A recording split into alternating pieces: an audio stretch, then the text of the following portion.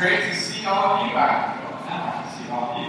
Great to see all of you this morning. I'm Barrett, one of the pastors here, and we welcome you to ICC this morning. We are so glad that you are here with us today. I want to thank Emily and Norm for their work and so wonderfully portraying that scripture that we are in this morning, Romans chapter 3. If you've got your Bibles, verses 21 to 31. And I do want to thank them and encourage you. Their work and art that so wonderfully displays this text is in the back of the room. That's each work of art is each week of this series. And I encourage you to go and just admire the Lord, admire that portrayal here in the back of the room after worship today. Well, we are in the middle of a sick way. Who's enjoying the weather? I'm not. See, I told you last week it was going to get cool, and a lot of people were like, I don't want to wear it, and then here it is. I just looked at the weather channel. But, isn't it great? Man, it feels so good. We are in the middle of a series called Foundations, and if you're new here this morning, we love to walk through books of the Bible, and that's what we're doing here in this series. We're walking through the book of Romans together, and I have been eager to walk through this book with you for some time, and we call it Foundations because we all have to build our lives on something. We all have to build our faith on something. I mean, all of us are alive, we're living for something, all of us trust in something. We have to build upon something. And so we call this series Foundations because perhaps more than any other book in the Scripture, the book of Romans so clearly and beautifully lays out, just like if you're building a house. You got to start with the foundation. You have to have something to build on. The book of Romans, God lays out for us the foundation that He says, here's what I want you to build your life on. Here's what I want you to build your faith on. And it's all about a word that we call the gospel. Gospel just means good news. And in fact, in week 1, in verses 1 to 17 of chapter 1, Paul lays out some thesis. A thesis for the whole rest of the book. And if you memorize it, some of you guys are doing your scripture, great job. If you memorize it, you remember verse 16 and 17, for I am not ashamed of the gospel of Christ. For it is the power of God for salvation to everyone, to all who believe. Paul says to us, I want you to build your life upon this. I want you to love this. The news of what God has done for you in Christ. It is the power for God to work in your life to save you, to transform you. It is what you need to focus your life upon, the foundation you need to build upon. And so he says, I will never shrink back from declaring the goodness of what God has done. And you should always keep this at the center of your faith. That's his thesis. That's his thesis. I spent the rest of the book unpacking that thesis. So where we've been in the last 2 weeks, all right? So this is now the 4th week. It's hard to believe. But just to catch you up, in case you weren't here, or maybe if you weren't here, if you just were sleeping.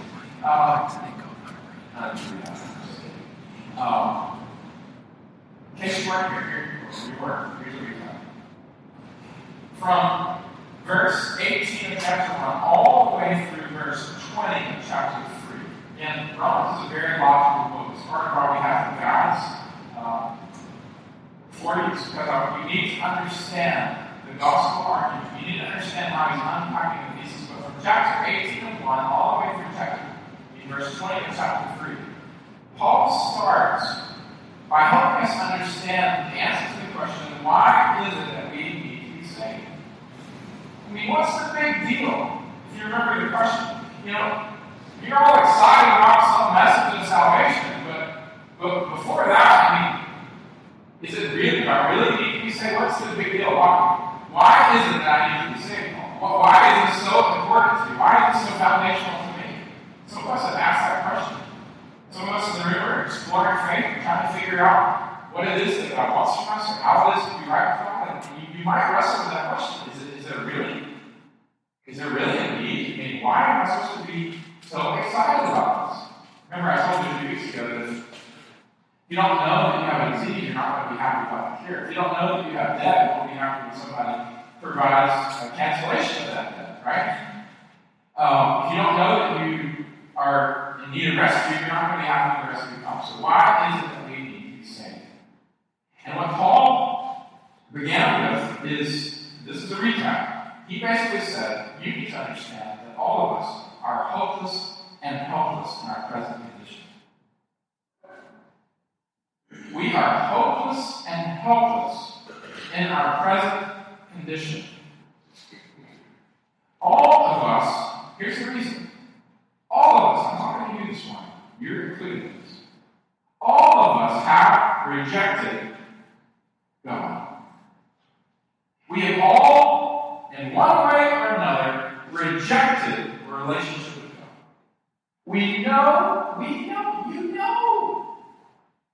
You know that God exists, and you know that your life should be for Him, should honor Him, should worship Him. You know that. And yet, time and again, you reject relationship with God. Paul says through suppressing Him or through exchanging Him for other things, idolatry. You choose to live for yourself what you want rather than for God, who He is and what He desires. Again and again. And it is the biggest problem of your life. The Bible calls it sin.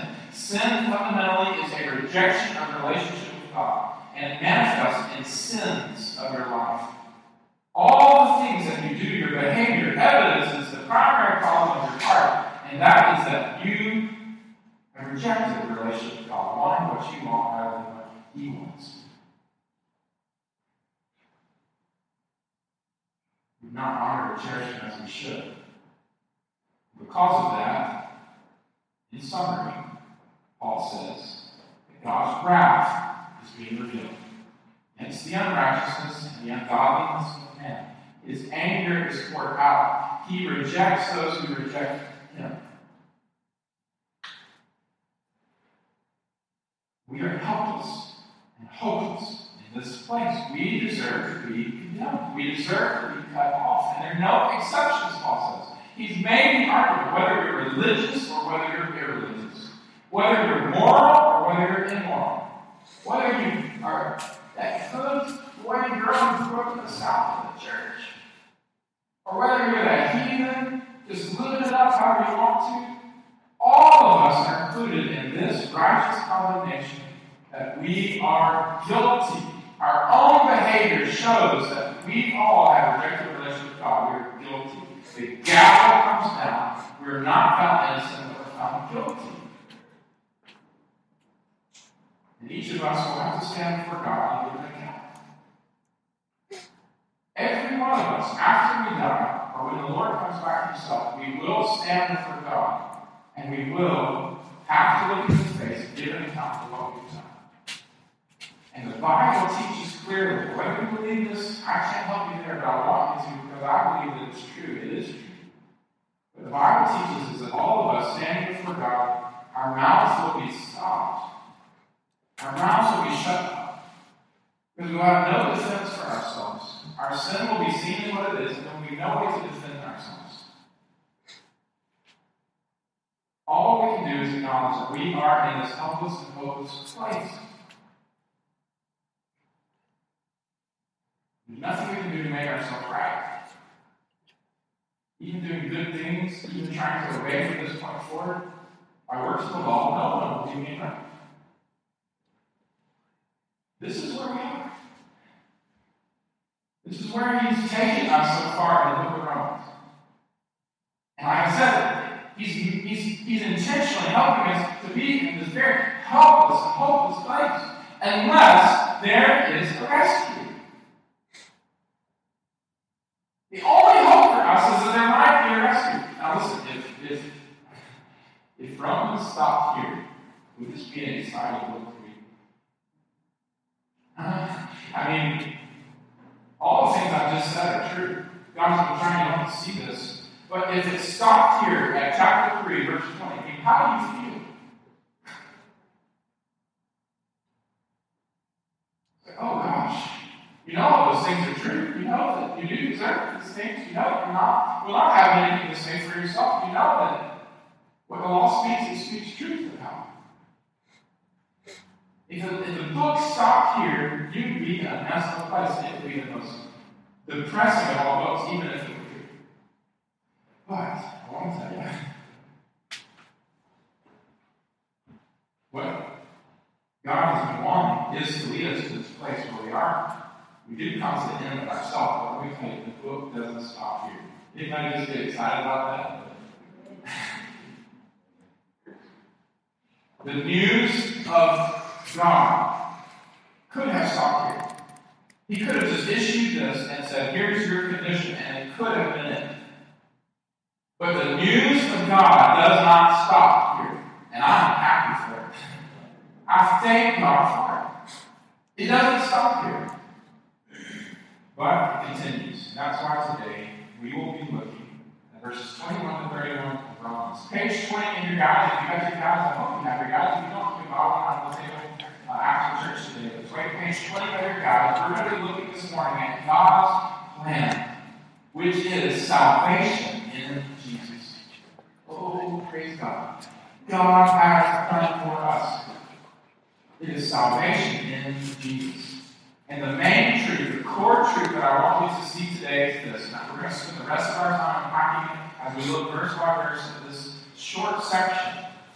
But the core truth is this, that in Jesus Christ, God saves by His grace for His glory anyone who puts their trust in Him. You should write that down. You should walk away today knowing this. We're going to spend our time here looking at it. You should walk away knowing this, that in Christ, in Jesus Christ, God saves by His grace and for His glory anyone who puts their trust in Him. This week I have been trying to figure out, Lord, how this is a very logical argument that Paul is making, and God is making for us here. But it shouldn't just be heady. I'm scared sometimes that there are things that we know, there are things that we even say that we believe, but it doesn't affect us in our hearts. We don't connect with it in a personal way.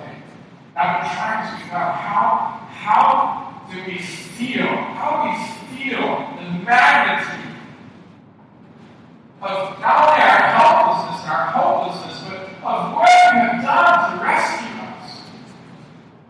Because let me tell you, if you don't feel this to your core, it's a sign that you're not alive. You don't have a pulse, you're not living. The pulse of those who are saved is this, that you know that you are helpless, and you know that God has done everything in Jesus by His grace, for His glory, to save you. And it's the song of your life. We should feel that. I mean, when I wake up and think, hey, how do I do that? Well, here's the thing. Who likes movies? You know, TV shows and movies. Who likes books? Who likes poems? I'm trying to cover everybody, so you just won't raise your hand. I feel that, okay, I'm a crier. I'm a crier when I'm old age. I'm not even that old. But especially being an dad, I just cry all the time. We know good redemption stories, right? You know, and I believe you love a good story of redemption and rescue. In our culture, I mean, it's just something about it. I'm telling you, I just tear up every time. The other day, I was watching Undercover Boss. Anybody ever seen that show? Undercover Boss. I cry every time I watch it. So every time I was on the couch today, we were watching it. And I looked over at Michelle, and I was sobbing, and she was sobbing. And we're going, what happened to us? It's the CEO of Frontier Airlines. It's so lame. But he had gone undercover. You know, I don't think it's really undercover. They got cameras following around. I don't know. Anyway, he had gone undercover, filmed this show. That he goes undercover, and he was trying to find out what was really happening in his company. People didn't know that he was the CEO, so he was getting a real look at things. He met a lot of people. A lot of them were just amazing people, working so hard for minimum wage, they were just barely having what they needed to cover the basic needs of their family. Just the core of this company. And he had met this one guy who was trying to put his flight attendant, was trying to put his his son through school. He didn't have what he needed. He was working like 3 or 4 jobs.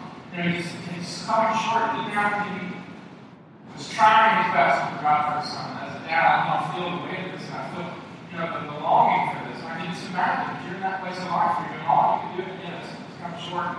At the end of the show, the CEO goes and meets, he brings people to his office and reveals who he really is. But in this show, I don't know, the time the CEO, he was an awesome man, he was a Christian. I believe he really is a godly man because his heart of love was evidence of these employees. But when the guy came in and was trying to put his son through school, he said, I just want to tell you how much I appreciate what you've done, how important you are to our company, how much I value you as a worker, as a person, as a dad. You're just doing great things. He said, I feel led today to personally pay for your son to go to school. It's like $20,000. And I just said, it's like, it was so great. Like, I wanted, man, it was awesome. It was awesome.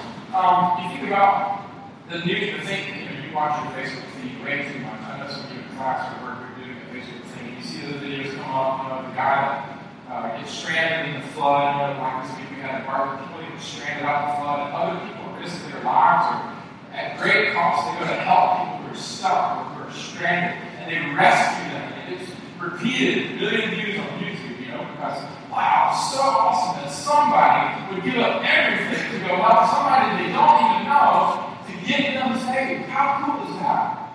Or we watch Titanic, maybe we go again. You see these moments of, the boat comes and rescues people, and it's just like, wow. Or Batman, Batman. When the bomb is about to destroy Gotham, who's going to help? Who's going to save us? All of a sudden, Batman gets out of prison and has to move it.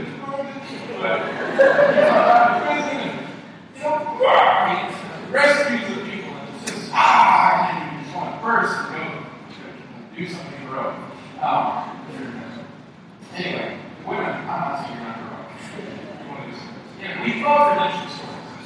And they're especially powerful. You get this, you feel it in your gut. And they're especially powerful, I believe, when the person who's being rescued or redeemed is not worthy of it. When there's somebody in the story who experiences redemption, who's somebody's willing to go after them and rescue them, but yet they're not worthy of that rescue because the place that they're in, they actually deserve. You read about this sometimes in war stories, people who actually, they got their enemies shooting at them, and yet they go, and when their enemy's in trouble, some of you see these movies, they go and help their enemy. Especially powerful when somebody exchanges their life for someone who is undeserved. Or gives when it's not deserved. One of such stories, one of my favorites, I plan to go see it again very soon, is Les Miserables. Here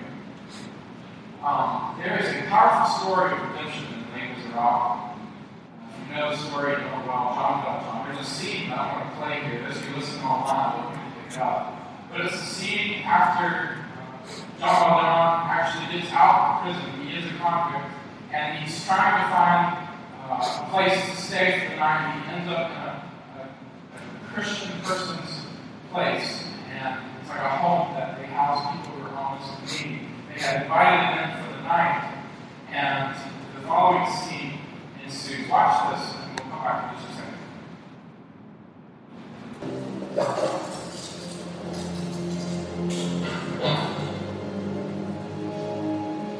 Is anybody there?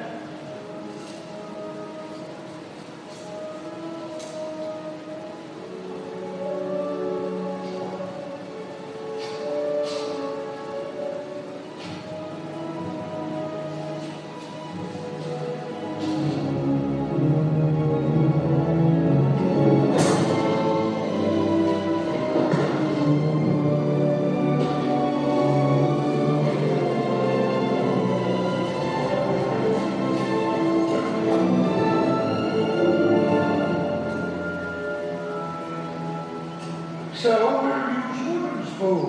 I don't want to hear anything more about it. I'm sorry to disturb you, Caught him. but I have an eye on this man.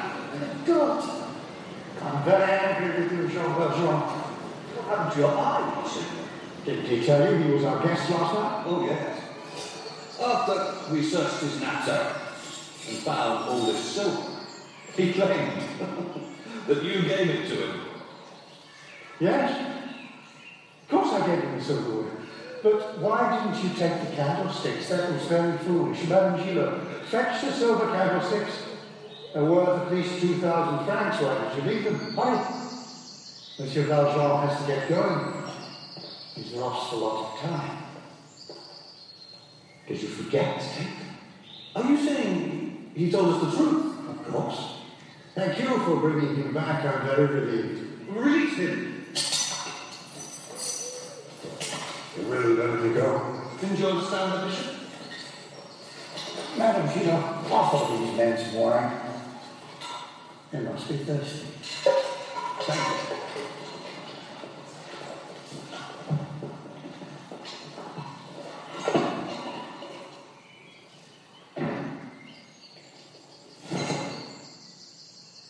And don't forget, don't ever forget, you've promised to become a new man. Promise? Why do you do this? Jean Valjean, my brother, you no longer belong to evil. With this silver, I've brought you soul. I've ransomed you from fear and hatred. And now I give you back to God.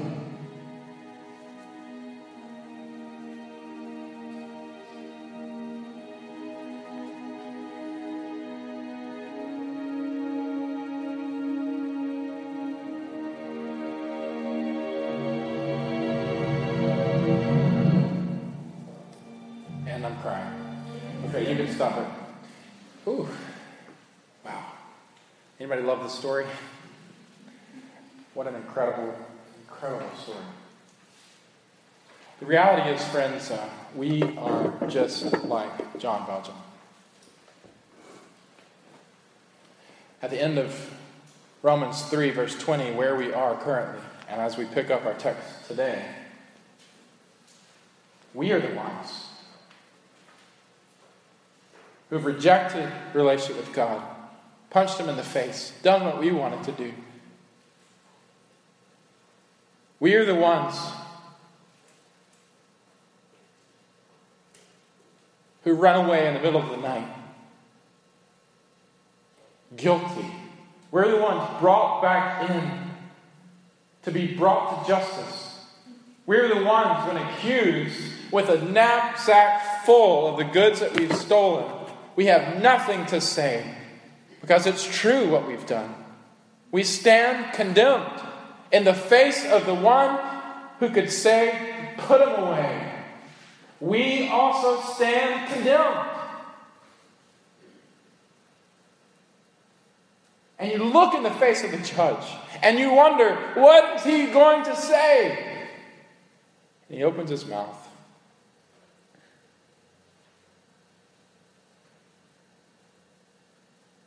And instead of a word of condemnation, what we find is a word of invitation, a word of restoration, a word of mercy and grace and of love, a word of rescue and redemption. And we should feel the magnitude of this as much as we feel it in any other story, because this is our story. This is an eternal story. This is about your soul and mine before a holy, eternal God who has all power over you. This is the story of our relationship with God. Verse 21. In your Bibles, ready? We read, in the face of our condemnation that Paul has just left us with. Again, picture it. We've just been brought into the courtroom. The verdict is in. The goods are in hand. Our condemnation is just. Our mouths have been silenced. We are guilty. And there's no way for us to make it right with God on our own. Paul says, but But now the righteousness of God has been manifested. But now the righteousness of God has been manifested. In other words, He has just stripped you of your own ability to make yourself right with God, hasn't He? Hello? Hasn't He? Is there any way that you can make yourself right with God? Is there anything that you can do? No! There's no way.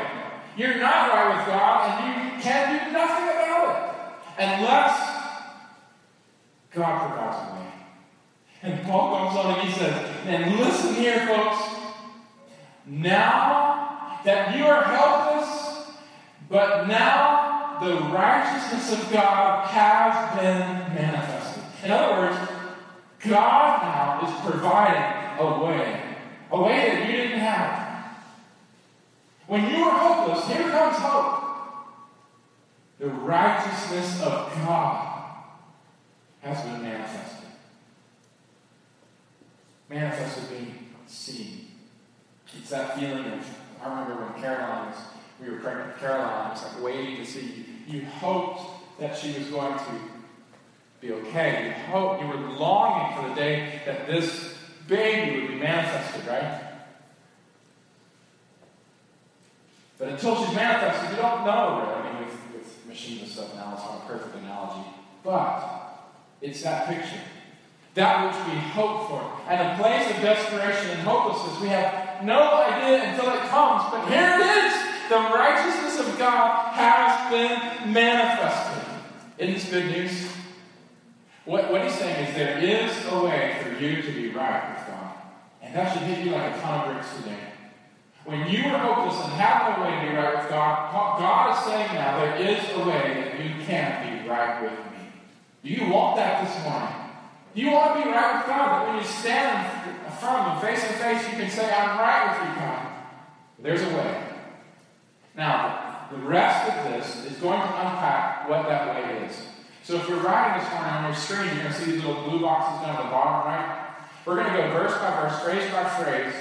On the screen, what you're going to see, and I'll say it verbally too for those listening online, is what are the characteristics of this righteousness of God.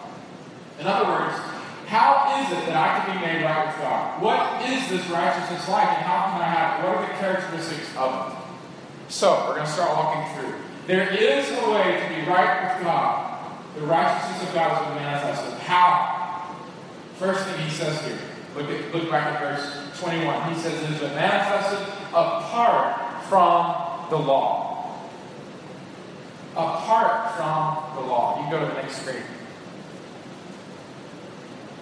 In the blue box, what you see here is this. That this righteousness, this way of being right with God, is totally separate from anything that you could ever do. It is totally apart from our effort. He says the righteousness of God has been manifested. Oh yes, there's a way, but it is totally apart from the law. In other words, you can't earn this righteousness through behavior. You're not going to get it by doing what is right.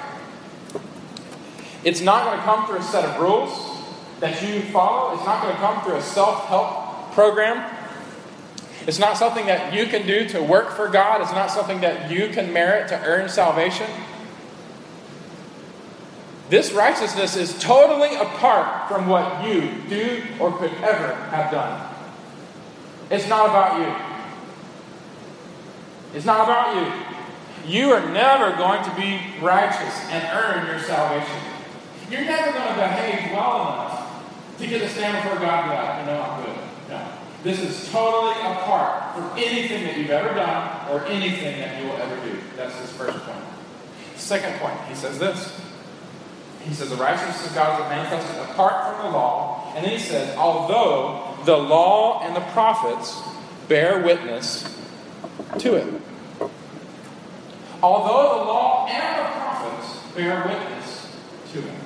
In other words, what he's saying is that this way of salvation, this way of being right with God, has been God's plan from the beginning of creation. It has been God's plan to make you right with Him from the very beginning of creation. And you say, well, didn't He give the law? Wasn't that the way of being right with God, keeping all the rules? Didn't He tell them to behave and get better? And isn't that what the Old Testament's about, the law and the prophets? And Paul says, well, no. God's plan has always been to save in this way, to put you right with Him in this way, because the law and the prophets bear witness to this plan of making you right with God. Now, some of you I know are going to talk about this, ask me about this. You're going to need to unpack it in your small groups, but I'm just telling you this is the way it is. If you look back at Genesis chapter 3, you don't have to turn there right now, verse 15 and also verse 21, what you see is that there in the garden, from the very beginning, before the law was given, before the prophets came, there in the garden, God is promising to put people right with God through a deliverer. He Himself killed an animal and covered Adam and Eve, their shame. He Himself said, there's coming one from your seed who will crush the head of the serpent, who will take away the power of the enemy, who will save you from death. The law was never intended to save anyone. Let me repeat this. The law was never intended to save anyone. God knew this. The law instead was always meant to reveal your sin and point you to a Savior. When you look at the law, what do you see? All you see is that I can't do it. I haven't done it. I'm guilty. I mean, can anybody read the Ten Commandments? Y'all, some of you are familiar with the Ten Commandments. Anybody look at the Ten Commandments and think, okay, I did all those. I'm fine. No! You haven't done all those things. I've broken almost every one of them. I think I have every one of them. Right? You might ask, well, gosh, did I pastor murder somebody? Did you commit adultery? Well, no, but Jesus said if you act with anger towards someone, you're guilty of murder. If you look at another person with lust, you're guilty of adultery. The law, I mean, even the basic Ten Commandments. Come on, folks. The basic Ten Commandments. Even the easy ones. I'm not talking about all the little minutiae in Leviticus. The easy ones, the big ones. You haven't even kept those. The law was never intended to save, but rather to reveal your brokenness and lead you to a Savior. The law could be a witness to God's righteousness, one pastor says. Can be a witness to God's righteousness, but can never provide God's righteousness. You got it? Well, what about the prophets? The prophets were never intended to encourage good behaviors of God's people, although good behavior does come from what they wanted. But the prophets didn't come with a self-help message. They came saying, you need to repent. You need to get on your face. You need to realize how broken you are before God. There's coming one who's going to make all of this right. There's coming a deliverer from Zion. From David, there's coming one who will be the eternal King, the Prince of Peace, the King of Kings, the Lord of Lords. There is coming one who will put you back with God. It wasn't ever self-help. It was always meant to lead people to brokenness, readiness for a Savior, and to promise them that God Himself was going to provide for their salvation and redemption. You got it? So what Paul's saying here, and by the way, the whole rest of the Old Testament is the same way. All the Old Testament leads to Christ. Through the prophecies, through the law, through the sacrifices, through the types. The Old Testament screams that God is going to save, and He's going to do it through Christ. Paul brings that in here. He says, now the righteousness of God. Oh, there's a way to be right with God. It's apart from anything that you've done or ever will do. It's not about that at all. And all the law and all the prophets have been bearing witness to this salvation. It's been this way from the beginning of creation. Next, we see this. Look back at verse 21. Or excuse me, 22 now. He says, the righteousness of God through faith in Jesus Christ for all who believe. He's going to unpack this in a second, but right now I want you to pay attention to the phrase, the righteousness of God. What I want you to note here is the characteristic of the way that God is making us right is that it is God's perfect righteousness.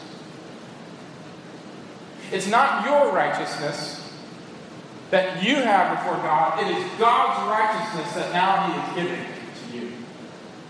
See, a righteous and holy God, and in order to have a relationship with Him, we must be righteous and holy.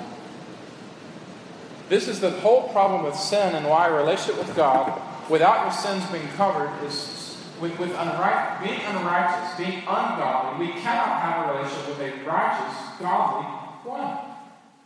It just can't happen. We desperately need righteousness, a perfect standing of no faults, no failures, totally good. You don't have that, friends. Neither do I. But it says here, God is giving His perfect righteousness through this way of salvation. Such that you can have the very righteousness, the perfect standing, the completeness of God, the faultlessness that you needed from the beginning. God is giving His righteousness through this way of salvation. How awesome is this? Now, keep going. It says, the righteousness of God through faith in Jesus Christ for all who believe. He's about to unpack that last statement, so I'm not skipping it. He continues and he says, for there is no distinction.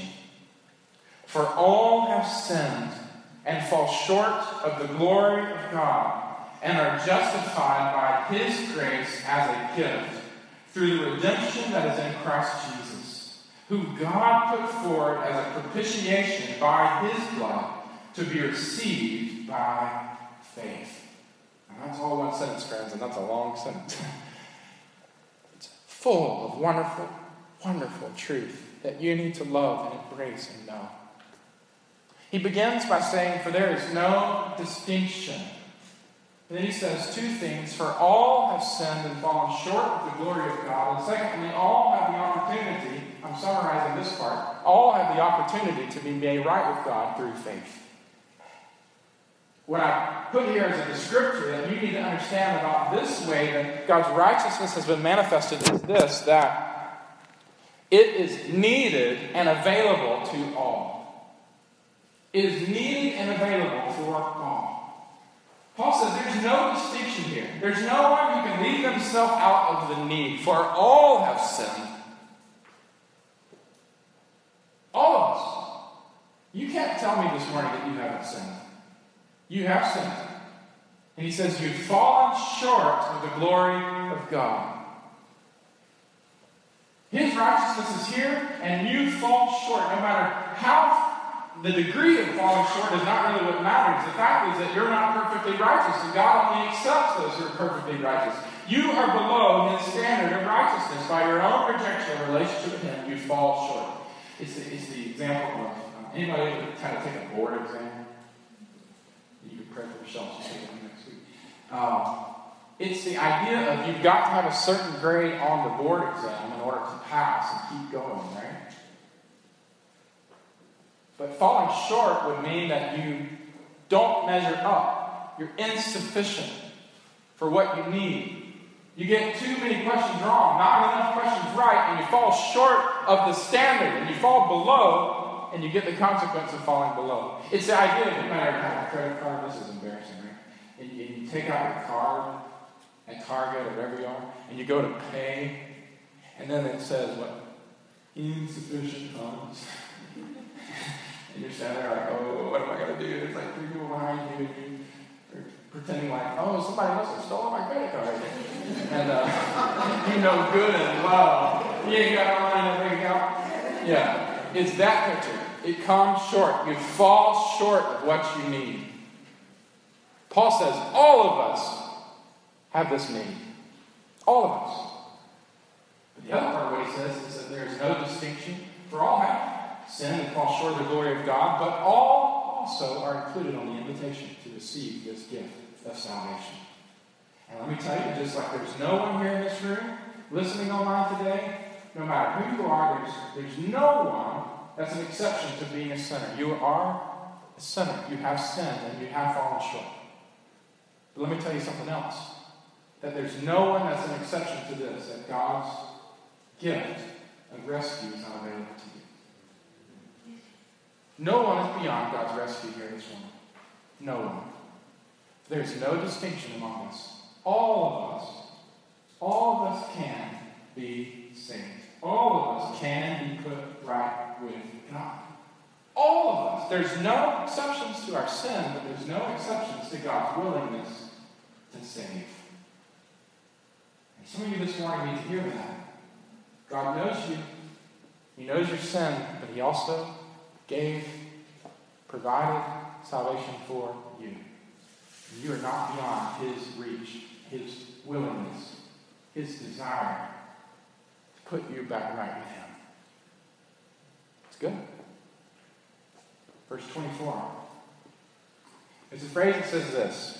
Look back at your scripture. For all have sinned and fall short of the glory of God and are justified.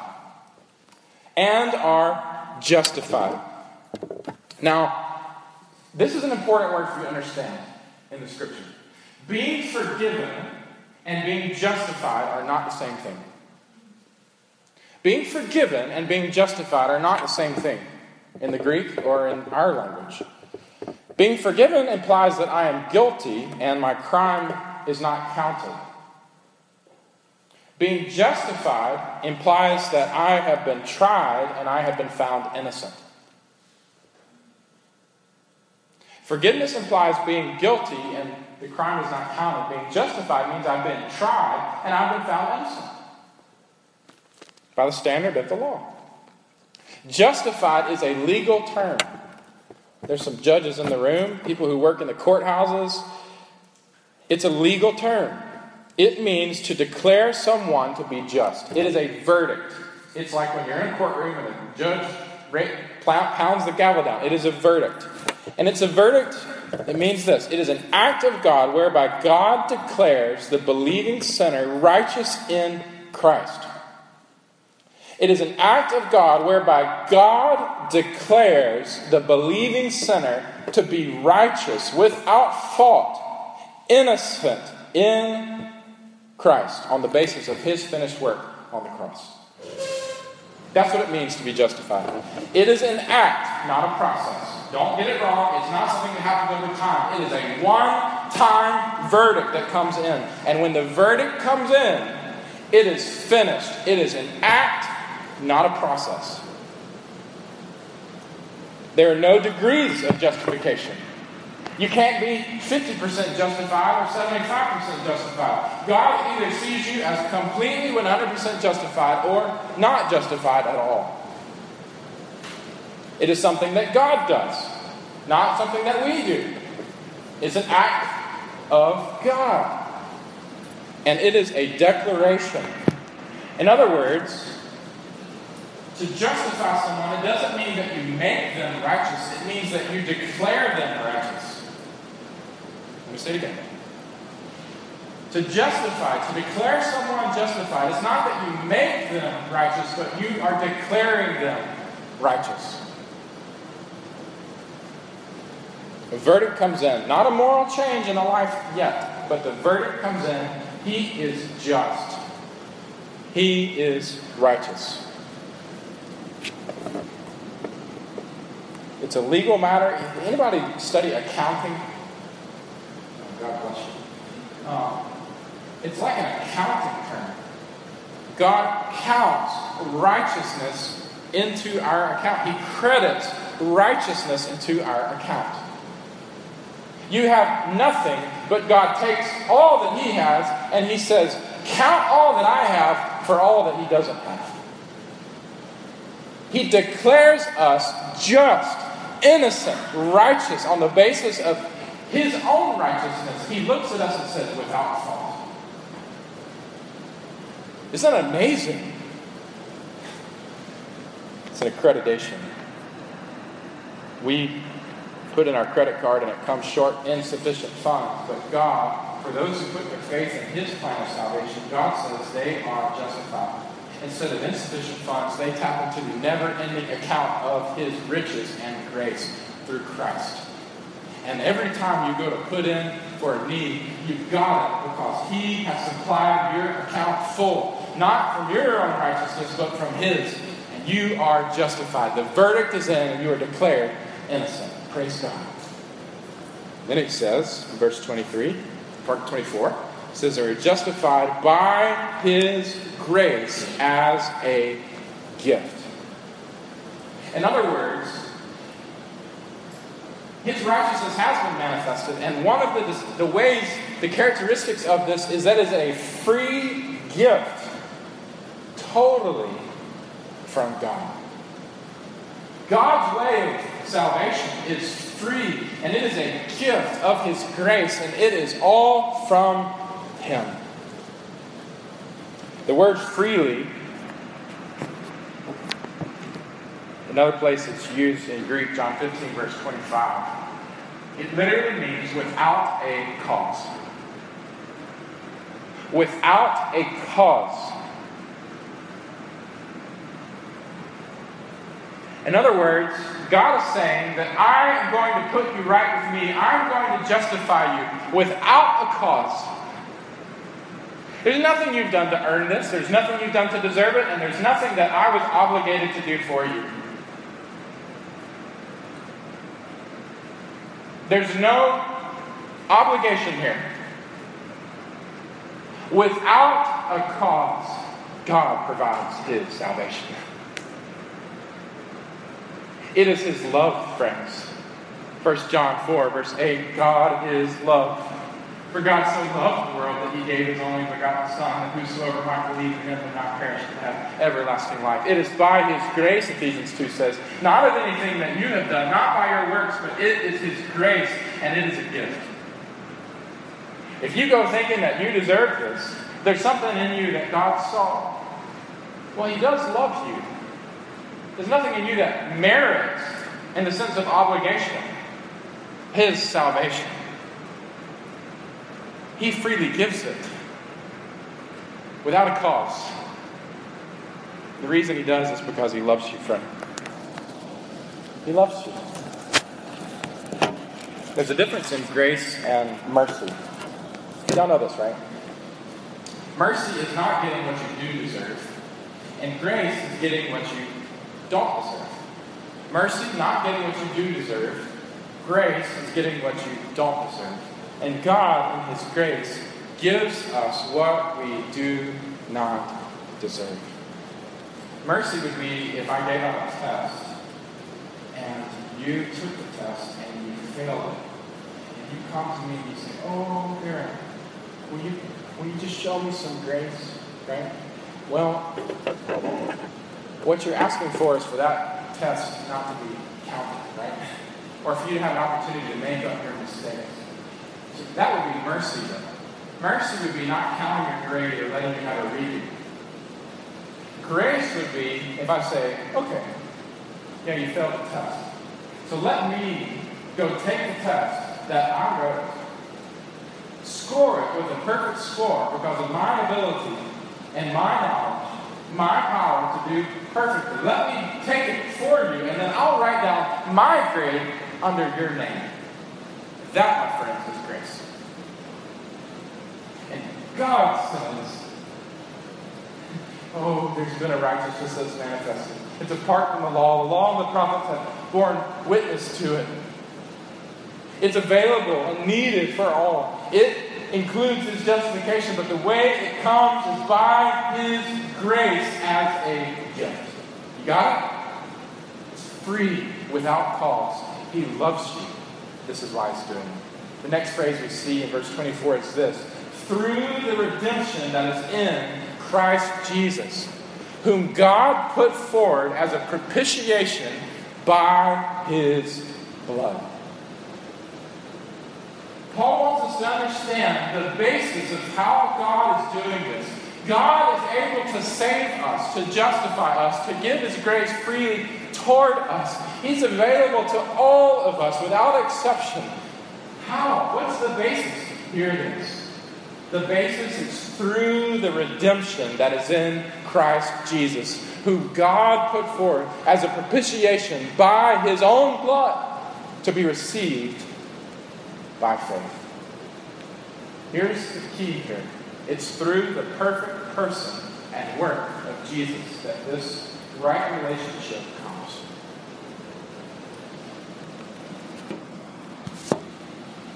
Salvation is free, one pastor says, but it is not cheap. Sometimes we think about free things as cheap things. Anybody ever try to hand you something free, you look at it like, what's the gimmick here?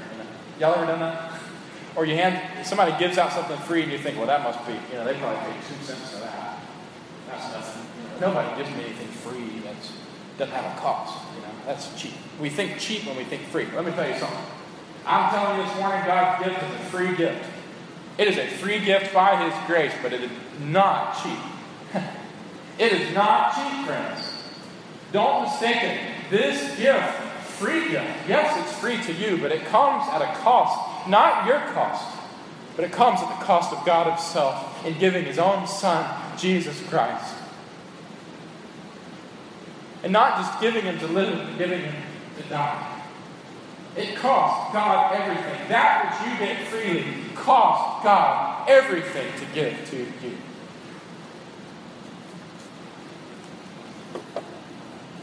Sometimes in the last few days, taking care of Caroline, having a baby makes you really aware of all that your parents did for you. I don't think I ever really appreciated. My mom was here today. I know. I'm not just saying this because you're here, although I kind of am. I never fully appreciated what my mom and dad did for me until I had a baby. And now I'm up in the middle of the night, feeding, soothing, rocking, I'm dropping her off at school. Your whole life begins to change. Everything is directed toward providing what is needed for this child who we love. And I don't think I ever really realized, I never thought about it. My parents did this for me for so many years. I never even knew that. Caroline will not remember this. Just because I don't recognize it doesn't mean there wasn't a cost to it. You got it? Oh, friends, I pray we never do this with God's salvation, where we just think, oh yeah, it's there. It's just there. Oh no, it's not just there. 2,000 years ago, God gave everything that you might have everything. There was a price that had to be paid, and He, in His love, paid it. Why? For you. What's that cost? Well, it's in who Jesus is and it's in what He does.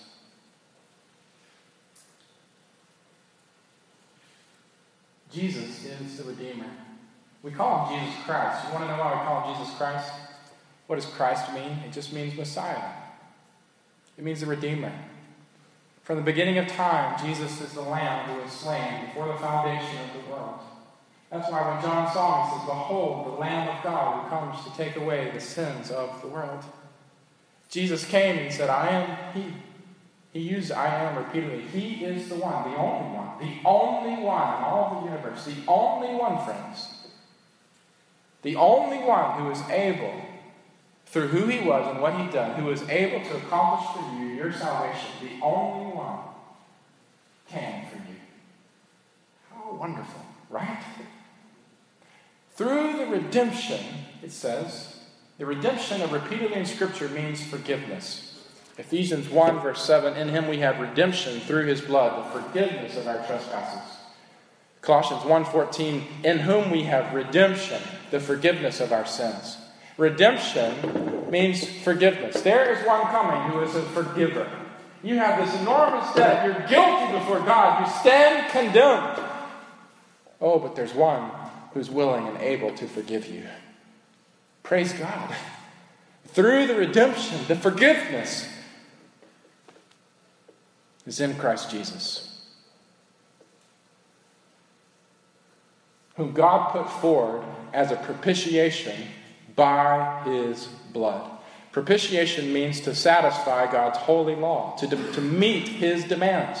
Here's one who's coming to meet all the demands that God has on you. You can't do it, but He can. And He's coming to meet God's demands. In other words, to be a substitute in your place. The only one who could be that substitute, He's come. He's come. He's a hero of the story. He's come. And He wants to stand in your place to give you what you cannot give yourself. Praise God. Are you feeling the weight of this? The wonder of this? How did He do it? Well, it says God put Him forward as a propitiation by His blood. The Word tells us the price that had to be paid. Jesus said repeatedly that He came to lay down His life for His friends. That He would take up a cross, that He would be put away, that He had to bear the penalty for your sins and for mine. And that penalty, friends, the penalty for sin is death by blood. There's no other way to satisfy sin. It is death by blood. And if you are going to be set free, friends, and have life, don't miss this. If you're going to be set free and have life, then what that means is this, that someone has to die by blood in your place. What God says is, I've provided a way to be right with me. The way I've done it is by giving everything for you. At great cost to myself, I've given my Son Jesus, the only one who is able, who can save you. I'm giving Him up. He will forgive your sins. He will stand as a substitute in your place, and He will do it by offering His own life and His own blood in exchange for yours. On the cross, as Jesus died, He bore the wrath of God for us. All of our sins had to be paid, and they were paid, one for one, as Jesus died in our place. The condemnation that we deserve, as you look at the cross, that is your condemnation, friends. You need to be there. That's where you deserve to be, giving your life by blood. And instead, we have a Savior who's giving His life by blood so that you can be set free, forgiven, clean, counted, righteous before God. Anybody say, yes, thank you, God. By His blood. 2 Corinthians 5:21, He who knew no sin became sin on our behalf that we might become the righteousness of God in Him. In other words, He didn't have sin, but He took on your sin so that you who didn't have righteousness could have His righteousness. There's a great exchange. And it is by His grace as a gift. Leviticus 16. I've got to get toward a closing point. But Leviticus 16, there's a wonderful picture of this that you'll look at this week in small groups called the Day of Atonement. And on that Day of Atonement, there's a foreshadowing of the work of Christ on our behalf. When God instructed the people to go and get 2 spotless, perfect goats, lambs. One of them was to be killed. The innocent life taken. Why? For the sins of the people. His blood was to be taken into the Holy of Holies, that place where God's presence dwelt, that place where the Ark of the Covenant was. Inside the Ark was the perfect law. All of this displaying God's perfect righteousness. No one could go into this place except for this one time a year because His righteousness, we just fall short. We can't even go in. But on this one day a year, He says, take the innocent, kill it by its blood, drain it out, take the blood of that innocent one into the Holy of Holies and pour it out all over the mercy seat of God, all over the righteousness of God. Pour it out for the sins of the people so that they can know that I am a God who forgives iniquity, transgression, and sin. By the blood of the innocent, there is covering. There is covering. Atonement means covering. There's covering for us. Then He says, take the other goat, lay your hands on it, confess everything that you've done, all the sins of the people, name them out one by one, see how broken you are, put them onto this in a type of way. Confess all your sins and then take Him out to the wilderness and set Him free. You will never see Him again. To show that God in His love takes our sins and He separates them from us. As far as the east is from the west, God removes our sins from us. Psalm 103. All of this, a picture of what this verse is saying, that we are justified by His grace as a gift. How? Not through little lambs, those were just types. Those blood of goats and bulls can't take away sin, but they were pointing to the one who can, the perfect Lamb of God, who poured out all of His lifeblood on the cross, and He went into the very Holy of Holies, not the tent made with hands, but heaven itself, and He presented His blood, and He said, take this blood, my righteousness, and cover my people. Cover them, cover them. Let there be mercy, forgiveness, and grace toward them. And the same Lamb said, remove their sin from them as far as the east is from the west. That's why he was crucified outside the camp. What Christ has done is the basis of our salvation, and it is enough to make you right with God, friends. Praise God. Praise God. Praise God. He's done it. And it says this can be received by faith. Don't miss this, because this is all important. And the whole next chapter will be spent on this. It is received through faith. Not everybody's going to get this salvation. Only those who trust Him. The righteousness of God doesn't come through behaving, it comes through believing. And it's not believing like a head knowledge, it's believing like a trust, like a surrender. In the same way that if you were dying from a disease and I gave you a medicine and you had to take it, it's that kind of belief. In the same way that if you were hanging over the edge of a cliff, fighting for your life, your fingers were slipping off and you needed a rescue, and I came and I said, give me your hand. There's no other way. In the same way that you would grab hold of me for dear life, it is this way that God says, you must receive this through faith. There's only one way. I've provided it for you here. I can make you just. I can forgive you. It's available to you. Everything has been pointing to this one. It's through Christ, my Son. There's redemption, forgiveness of sins. But you have to trust Him. You have to grab hold of it by faith. Just as you would receive any gift at Christmas, you have to take it, use it, enjoy it. It's to those who receive it by faith that God gives the gift of life.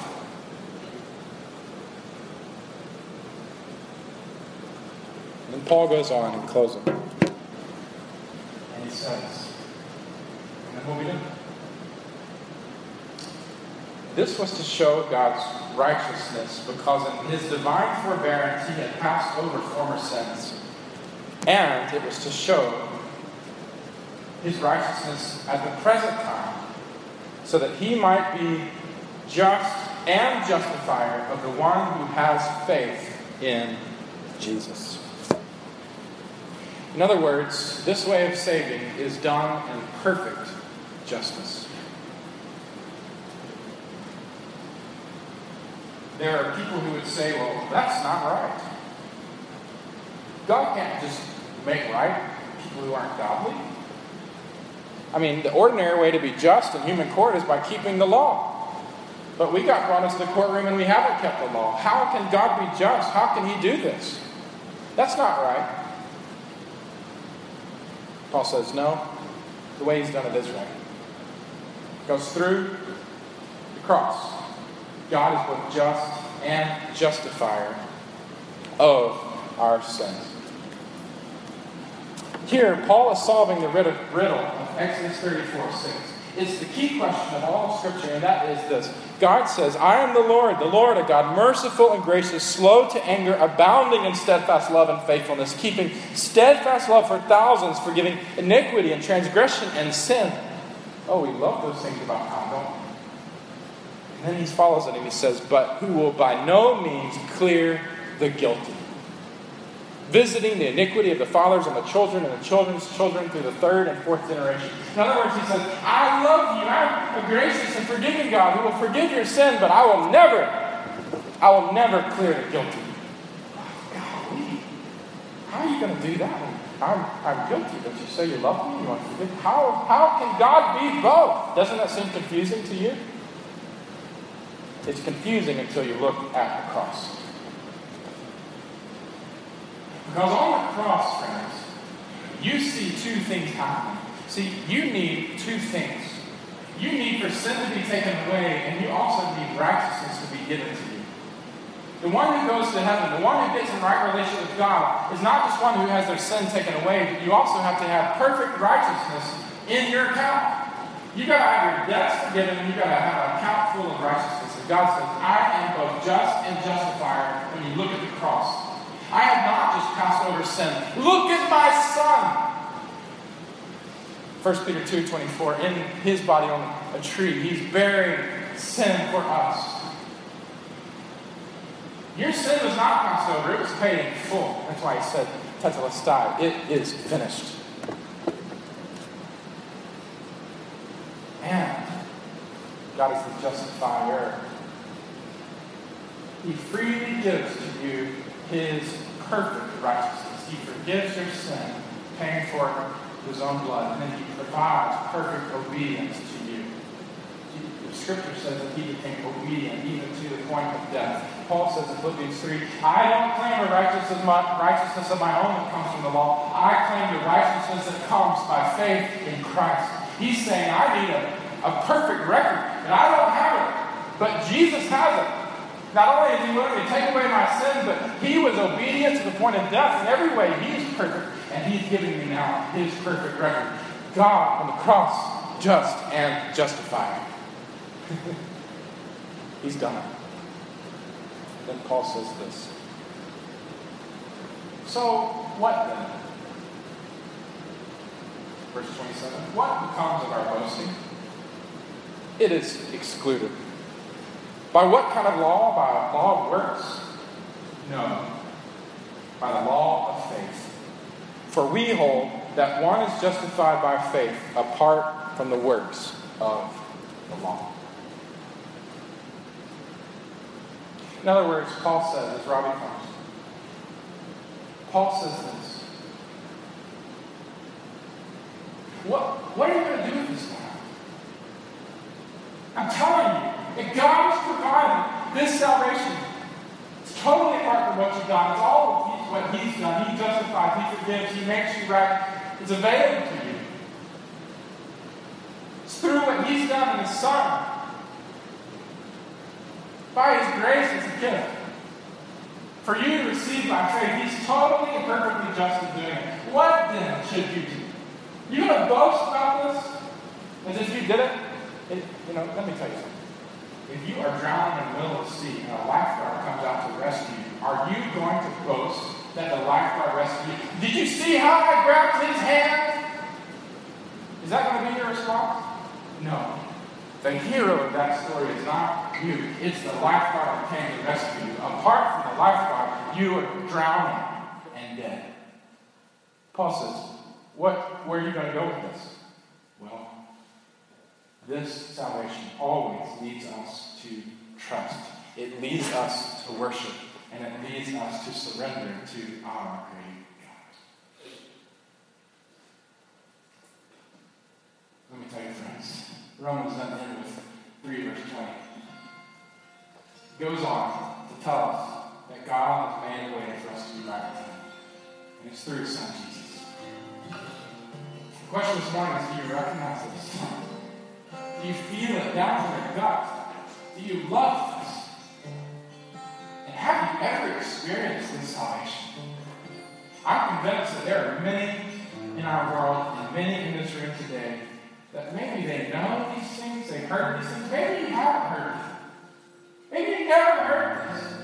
But I'm telling you, apart from this, there's no hope for you. But because of what God has done through Christ, you have the greatest of hopes because he has made a way. Totally apart from you, what Jesus has done for you because he loves you. He can rescue you from your hopeless condition. He can save you. He can forgive you. He can give you his perfect righteousness. Oh, friends, you can be made right with him. But you must receive it. You must receive it through faith. Taking all the eggs out of your basket and putting them all in his. And say, oh, Lord Jesus, I believe that this is what you've done for me. I believe this is your heart for me. God, will you do this in me?